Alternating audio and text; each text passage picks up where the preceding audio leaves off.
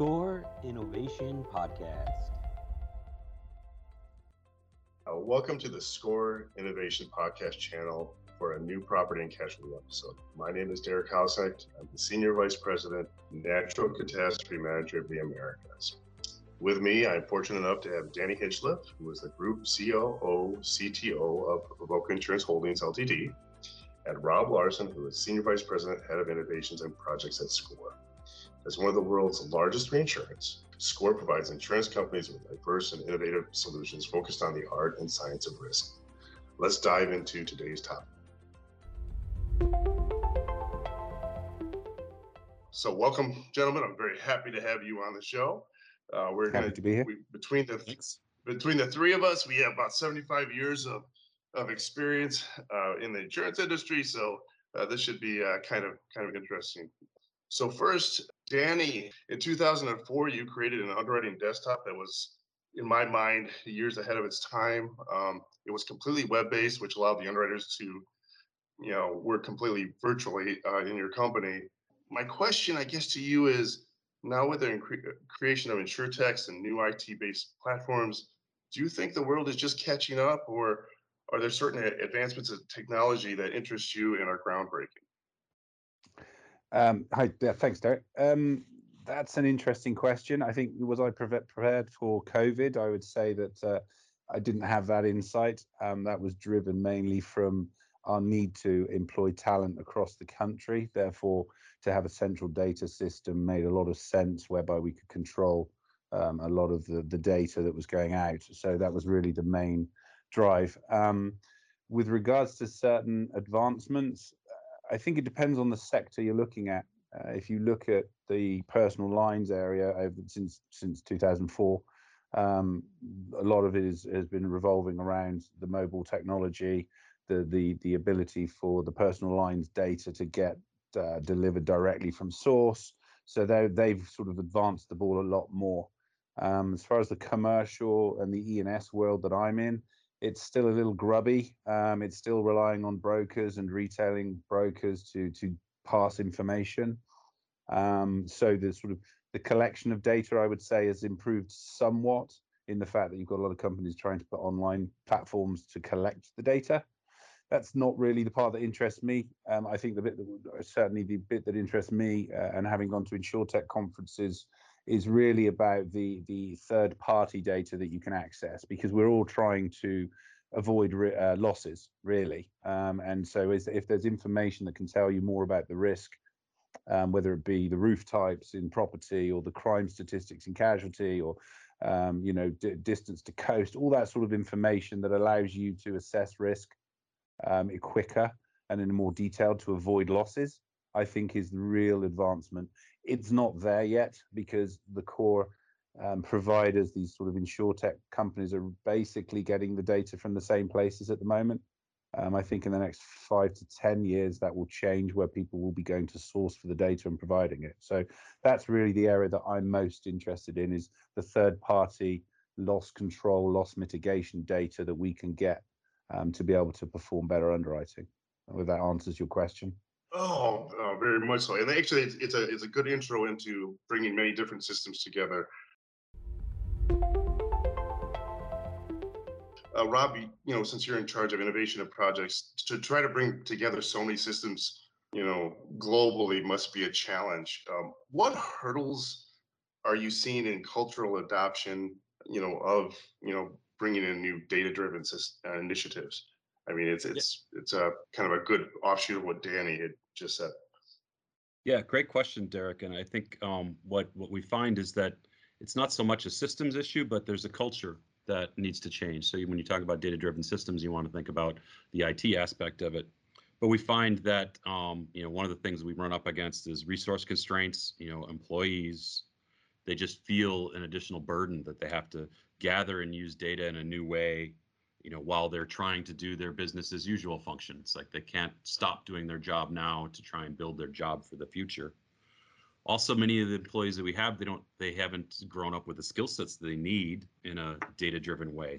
Now they're being asked to think like a data scientist. They're asked to be manipulate and move data, query data. This is also, it's a big step. This is more difficult than it sounds. We watch TV ads and we talk about pushing AI solutions, and you think you're just going to sprinkle some artificial intelligence fairy dust on the organization, and you only need to work 2 hours a week, and machines will do my job. But in reality, there's a long build time to translate some of these old processes into data-driven processes. Biggest thing about cultural transformation is transforming people who don't want to be transformed. There may be global senior executives that want to push something, but a local line manager that continues to focus on business as usual. So I think it's real key to focus on this is not just a systems issue, this is a culture issue.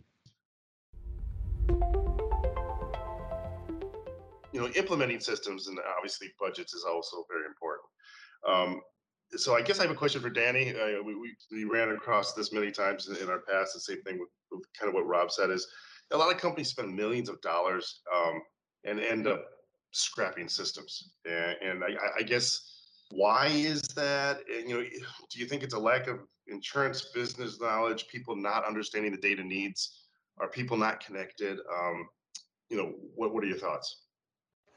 I think that comes into two categories, really. One is if you buy off-the-shelf systems from these, so it's from vendors, or whether you build it in-house. If you're buying off the shelf, many times I've seen big companies spend multi-millions of dollars on a promise from a technology firm that have a off-the-shelf product that they say fits all and ends up fitting nobody, and you end up spending the millions of dollars just to buy it off the shelf, and then you spend millions of dollars customizing it, and then you realize that you're 3 years into a project and that the scope of the project and the goals that you were trying to achieve with that have changed.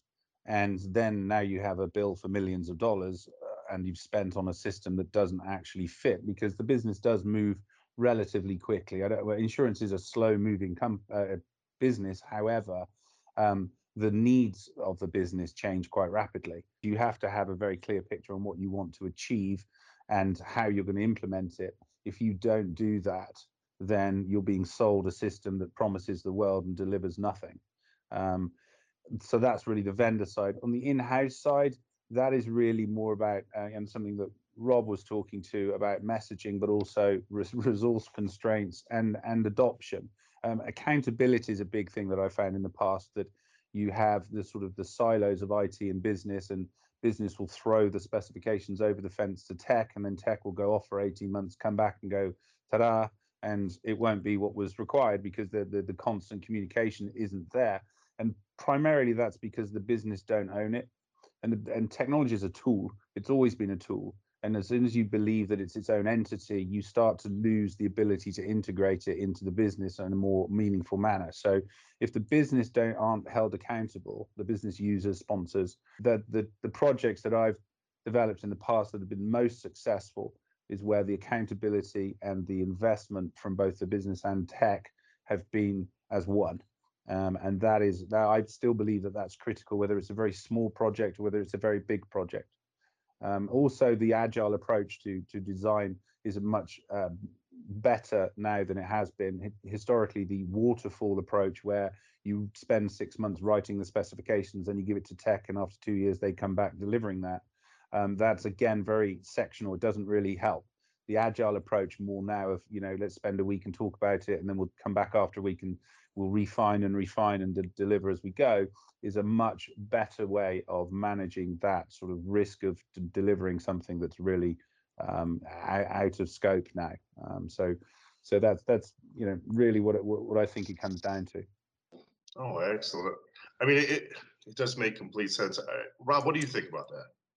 Yeah, I would just echo, what Danny said about the waterfall approach and the lobbing things back and forth, and that, definitely there's a need for both business and IT to understand each other's perspective more. I've talked to business managers who are very surprised that they would need to be so actively involved in detailed conversations about building the system, that it's not just a task that's going to be built by someone else. Hey, I'm going to say, here's my statement of premise, and go build what I need. And from an IT standpoint, there's a traditional focus on sort of that project management focus, and you can tend to dominate the project process to sort of say, hey, we need this specification, we need this backlog filled, We need to get this development team going. We need this production rights, and tend to kind of run roughshod over the project. Like Danny said, suddenly come back 18 months. Here's what we delivered, and having IT begin to develop a little bit more flexible mindset towards co-owning a project with the business, and also teaching the business how to run a project from that standpoint, which is not usually in the skill set.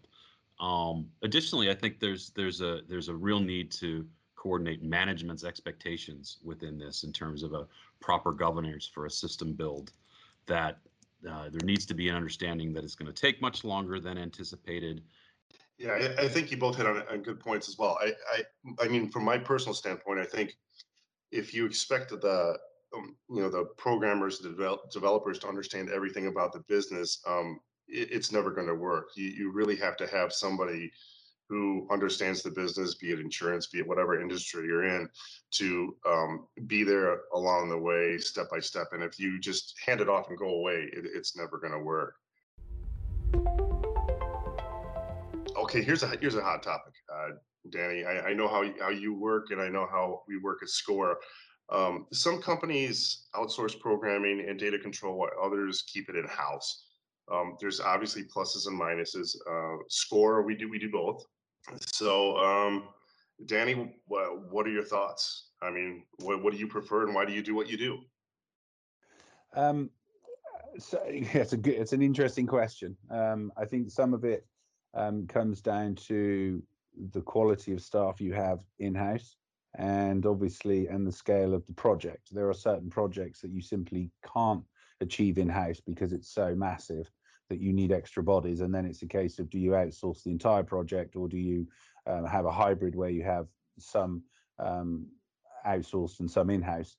Historically, what I prefer to do, depending on the size of project, if it's a large project, then I like to mix it. So I would like to go and have a consultant firm, for example, if I'm building an underwriting system and I don't believe we have all the capability in-house, I would have the consultant provide the lion's share of the resource, however, integrate some of my internal resource for two reasons. One is obviously cost control, to ensure that we're not just paying out the door, but also to ensure that we have the knowledge when we do take the technology back in-house, that we have the integrated knowledge of how it was built and why it was built, and so you can maintain internally. You don't have to continue to pay support to that external company.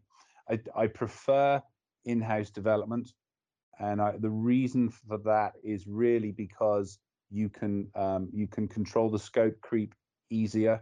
There's less management overhead, because managing the scope and the creep with an external resource, you're getting charged by the hour, and so that obviously that can get quite expensive. It really does come down to the size of the project, and also the size of the budget that you're given, and then also time constraints with regards to sometimes an in-house delivery can be quicker, because you're not going through the sort of formal red tape of a consultant. But it really does come down to the size of the project. So there are pluses and minuses for both, I would say. Yeah, and I think the obviously the size of the company as well, and how many systems you're trying to combine, and the difficulty is also very important. Yeah, I think from that, we can ask Rob a question. The sheer amounts of data, and I know, Danny, you've seen more and more data coming in. I think you also had said something to me one time about how we always used to collect the data, but we never, now people want it in different ways. So that's interesting as well. Rob, are you finding sheer amounts of data a huge obstacle currently in your job? Yeah, good question, Derek. I mean, thanks, and I'm interested to hear your thoughts on this too, because I know you work with a vast amount of data as well. But I would say that, yeah, that sure, it's overwhelming. That sheer amount of data that you can creates this sort of mental vapor lock, and we can get overwhelmed, when we can't see all the information. It's not only just the length, that we're now talking millions and billions of records, but also the width of the data in terms of how many more variables are you trying to bring in to describe something, and so many different purposes from that. So there's a real problem of how that data all fits together. Are you focused on the accuracy of every single piece of information that's in there, or trying to find something that's informative in the aggregates? What we find is sort of an unappreciated skill is data cataloging. Just sort of knowing in a central way what exactly are all the data sets that are in your organization, where they're located, how to use them, how to connect them with each other, who owns them, who do you talk to determine if you're using the data in the right way, detailed discussions of what's in them. So Derek, I'm curious what other thoughts you have on the volume of data. It's interesting because in the NatCat world, we have terabyte and terabytes of data, and so we've actually found that when we're trying to do analytics on it, sometimes the overall processing takes too long, and so we have to streamline it. There are certain regions I've noticed have better data quality than others. So when we are collecting data, it can't even fully be useful in some ways because we can't compare region to region based upon the quality. Are you finding data quality to be different in different regions? Yeah, I think there are some differences, and it's maybe a little counterintuitive from my perspective, and I'll be interested from your perspective because it may or may not be different. But typically, you'd think that more developed economic regions would tend to have better traditional data quality, but I don't think that's necessarily the case. Mature insurance markets, they have the advantage of creating this volume of data, but sometimes the quality of that information is suspect. It may be edited in some way. There could be a wealth of underlying data, but what we find, as a reinsurer, for instance, oftentimes the information is filtered before we get it. We're not getting pure, unadulterated data. We're getting an interpretation of data. Oh, you don't need to look at this because we're not writing that piece of business anymore. Or, oh, we've already adjusted for the effect of this phenomenon in the data that we're providing you. So you're getting, and that in and of itself is a bias, and you can then talk about the quality of data. In faster growth markets or new markets, I think there's a little bit more of an awareness that every problem is a data problem. So data can be gathered more reliably and efficiently.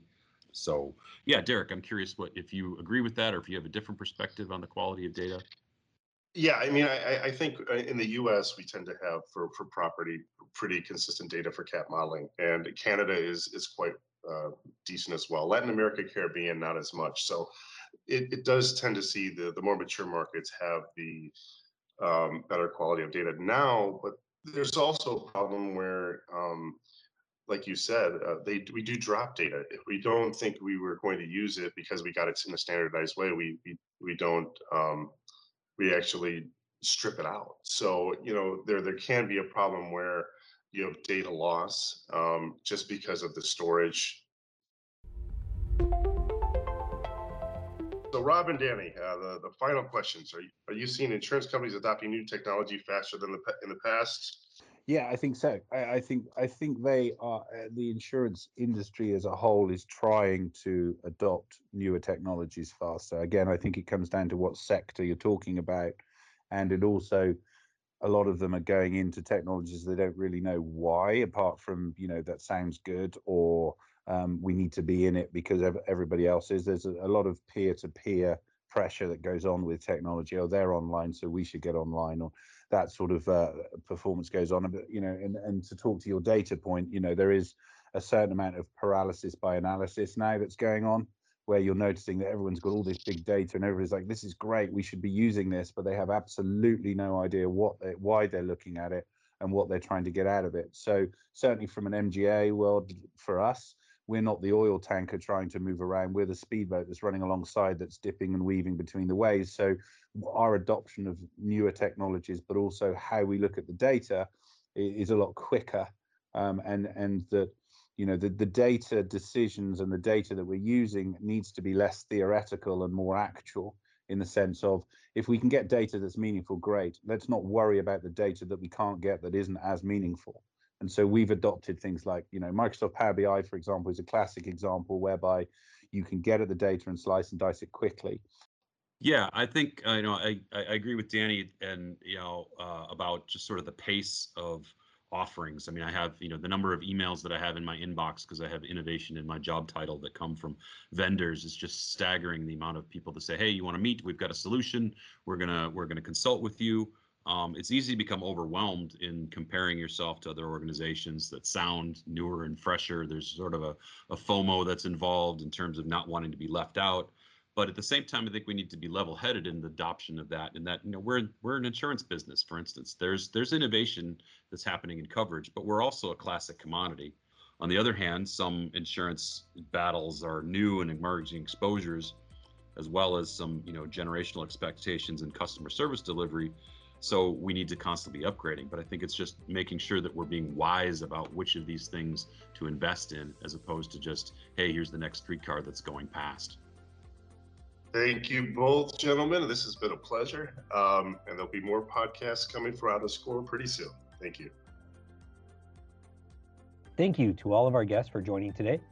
You can subscribe to the Score Innovation Podcast on Apple Podcasts, Spotify, or other audio platforms, and be our first listener to new episodes. If you want to share your insights with us, then send us a message at scorepodcast@score.com.